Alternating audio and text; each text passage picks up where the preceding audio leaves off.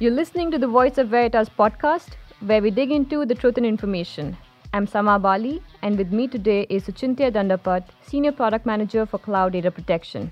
Welcome, Suchintya. Thanks, Emma. So, Suchintya, today I wanted to talk about all the great features we announced with the release of CloudPoint 2.2. Sure. Well, let's start with the updates for the public cloud, right? So there are lots of features and enhancements we did for 2.2. Let me talk about top three in there. So the first one is single file restore for Windows.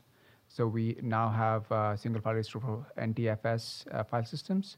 The second one is tag-based data protection. So now users can use tags in the public cloud to automatically protect their cloud VMs or disks, whatever have you, as they are spun up without having to manually assign them to policy and stuff like that. And the third interesting thing is we consolidated all our logging through FluentD. So now you can forward your log to any log forwarder system. For example, a syslog, a Splunk, whatever monitoring systems you have, you can connect your logging to that. Fantastic. Now, just talking about public cloud, I know we made some announcement for our customers using AWS. So let's dig more into that. Sure. So we did really a lot of work for our AWS customers.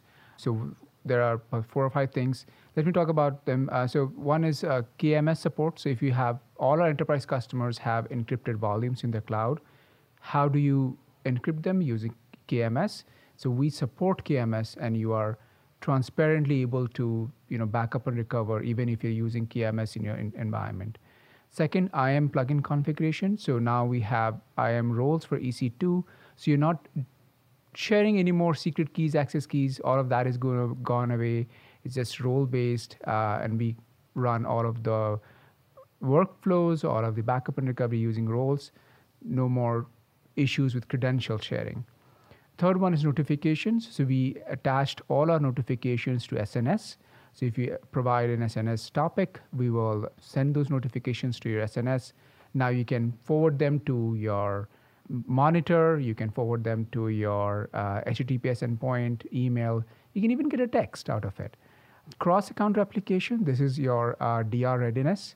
So let's say you have a account 1 in which you're running your production, and let's say you have a DR account 1.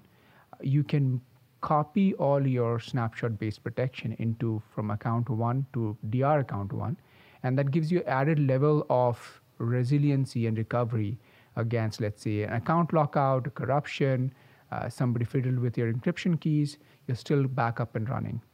And the last one we did was we improved the resiliency of CloudPoint server itself by allowing CloudPoint to take a snapshot of itself. You will see a default backup policy in which CloudPoint can recover across instance outage, volume outage, region outage, name it, and we will still be able to recover itself. Wow, that is very impressive. I mean, some very, very helpful features for AWS customers out there. Now, those were things around the public cloud features. How about support for storage arrays? Sure. So CloudPoint, as you would know, CloudPoint already supports top-tier storage arrays. So we supported Pure Storage, Hitachi, EMC, HPE.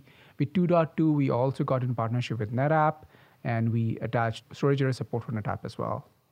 Got it. Okay. Now, I know we've got customers who are using NetBackup with CloudPoint, so together. So what's new for them? Like, what does the integration bring? Something new for these guys? Absolutely. So with 8.2 of NetBackup, what we introduced is the ability to snapshot and backup, and there are two benefits to that, right? So now you have one policy which has both snapshots and backup, right? So now you have it's easy to control, it's easy to see, it's easy to manage. You're not going to a snapshot interface versus a backup interface, stuff like that, right? So it's easy to control and manage. And the second important thing is now that we are using that snapshot to backup as well, right? So you can use an alternate client, mount the snapshot, and use that to backup, therefore reducing a lot of impact on your guest, right? So it takes away your application stun, it improves your resiliency, it improves your infrastructure, and you can do a lot of interesting things there.